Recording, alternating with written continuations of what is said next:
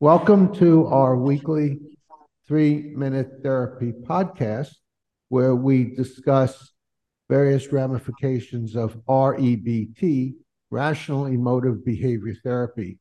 REBT is a very powerful form of psychotherapy devised by Albert Ellis in the 1950s and started a revolution in psychotherapy along the lines of cognitive behavior therapy, away from the Freudian psychoanalytic type of therapy. And the basic premise of REBT is that our emotions come from our thinking about situations, not from situations themselves. And a particular type of thinking, that's thinking in terms of demands: must, should, supposed to's, have to's. Because I prefer to do well and get approval, therefore I absolutely must. And I'm no good if I fail.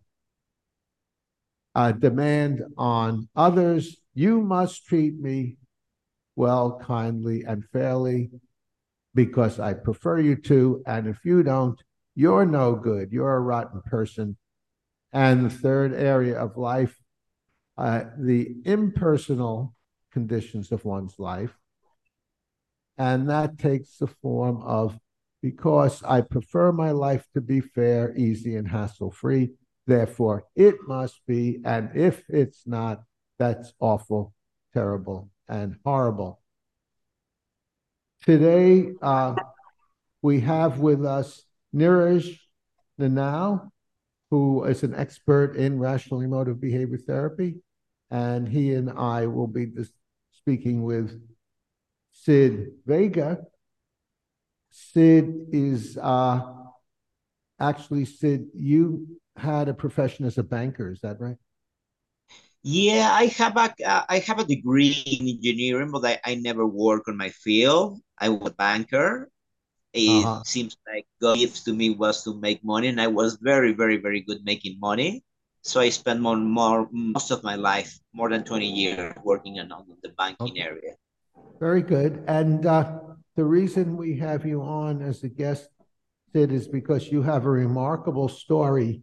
You had a tragic part of your life, and you were depressed during that time, and then you pulled out of it using, I believe, some of the Stoic ideas of moral virtue. Is that correct?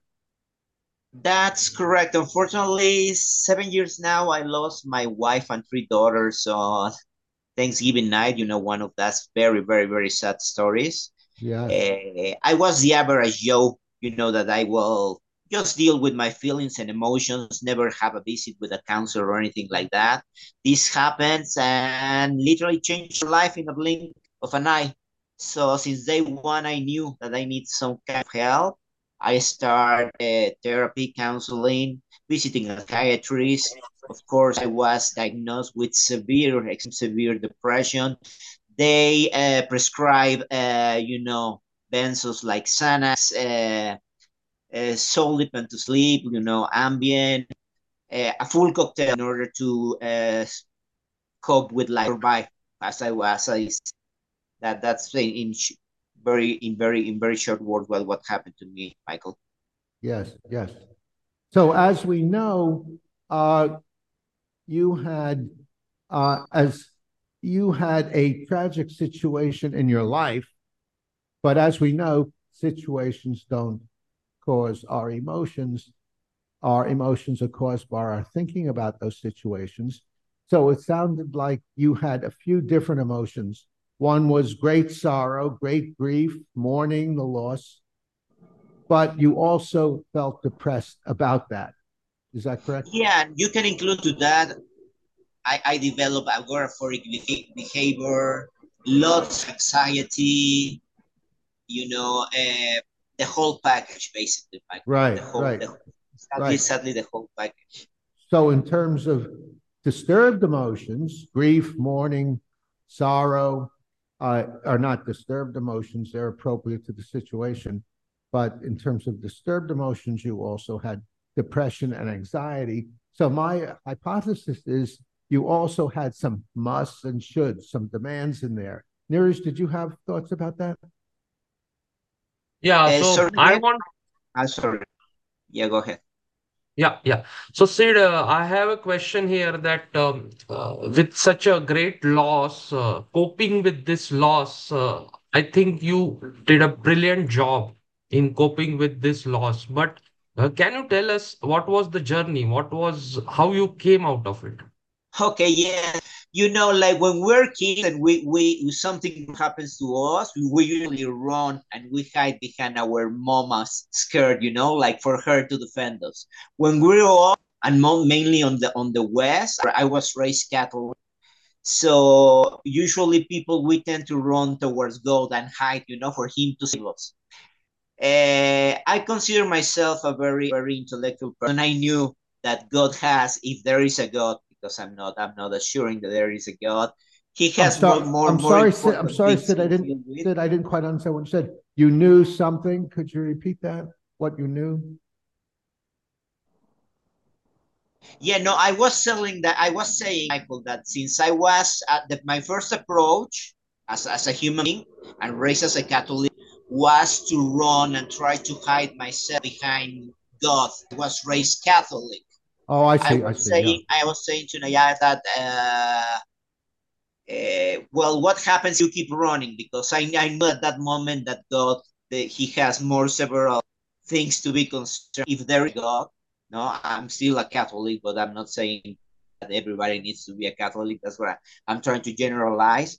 So how I cross path with this philosophy called Stoic philosophy. It's an ancient philosophy that it's a post Hellenistic philosophy, mainly that it's one of the derivatives from Socrates, Yeah. That's Stoicism. and That's somehow it Stoicism. Is that came. correct? Come again? You're referring to Stoicism. Yes, I'm referring to Stoicism. I crossed with it conscientiously. I was looking forward to it, and thankfully, it was the thing that I can say it still cure me. I'm already I haven't taken any prescription medication since 2 years now. No, I'm very happy about that because I always see Xanax and Ambien and such things just approaches, but I didn't feel comfortable with them. I will never feel I will never like to be dependent all my life to have some kind of prescription, to cope every single day. So I'm going to speculate that everybody at this forum we already know what the philosophy represents and what is entitled. However, we are talking. I'm saying that in few words that moral virtue it's that cures me and still cures me. About all I'm the sorry. mentions. I didn't understand the last sentence. Could you repeat your last sentence again, Sid? Sorry. Yeah, yeah. I was trying to say, Michael, that moral virtue based Yes. on Stoic philosophy is the thing that cure me and still cures me every single day. It makes me a very best version of myself. So I would like to start saying that the Stoics they say that live by nature state. Usually, regular people, they tend to think a state of slavery when they I'm sorry. tell them. What was the last part? Live by nature, did you say? Yeah, the philosophy in a few words it says you need to live by nature. Live by On the nature. on the Yes, exactly. On the modern world that we live, Michael, we people we tend to think that it's a state of average, the lower state, natural state is the lower state, but they meant the highest civilization. They meant that what it become under the most favorable conditions. Hence, they identify life in accordance with nature, meaning a life with the highest perfection, with no sorrow. When you have no sorrow, well, When you you don't know have what? depression. I'm sorry, I didn't understand that, Sid. When you know what? With no sorrow. Sorrow. Oh, sorrow. Yeah. Yeah, to which a man could attain. Now, since we men are rational animals, my work as a man is living a rational life, and the perfection of reason was virtue. So this is the first part. This is how And we define how would you define virtue? perfection of reason. Okay. Perfection of reason. Yes, Yeah. that is how they define it. We can define nowadays our modern world, the 21st century, virtue as tool. In Yeah. that, in that, it, Yeah.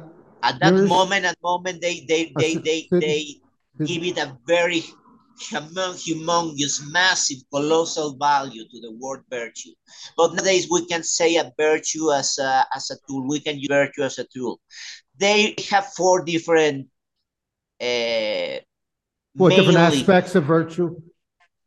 they have made for mainly virtue, that it was wisdom, Yeah. that basically wisdom harness that what philosophy teaches, the welding in the real world, meaning, walk the talk, as we say. We know what it's right to do, but few people do what we know what we must to do. Then there And was by right to temperance. do, oh Sid, by right to do you mean Yeah, acting? you don't. Excuse me, Sid. Excuse me. By right to do we do you mean acting in accord with reality and reason? Meaning do the right thing. You don't condone the Holocaust, for instance. Even if you try to intellectualize, there is something that it tells you that it's not okay, that it's not right. You know, Yeah. killing Yeah. So killing a that living, yeah. another human being. I don't know, but it doesn't feel right. And what they say, wisdom, it's don't say killing is bad, just don't kill, or lying is bad, just don't lie. Walk the talk, do what Right. you are saying, basically. That Now, is the way I think of it as REBT, rational emotive behavior therapy, would view this, I think, is that since our emotions come from our thinking, disturbed emotions come from thinking in terms of demands: must, should, supposed to's, have to's, as opposed to coming from preferences. Uh, and that leads to appropriate negative emotions rather than disturbed emotions. Niroj, did you want to say something? Yeah, so I want to ask a question to Sid. Shall I ask you a question, Sid? yes. Go ahead, please. Yeah, yeah. So one important aspect which you highlighted is that walk the talk.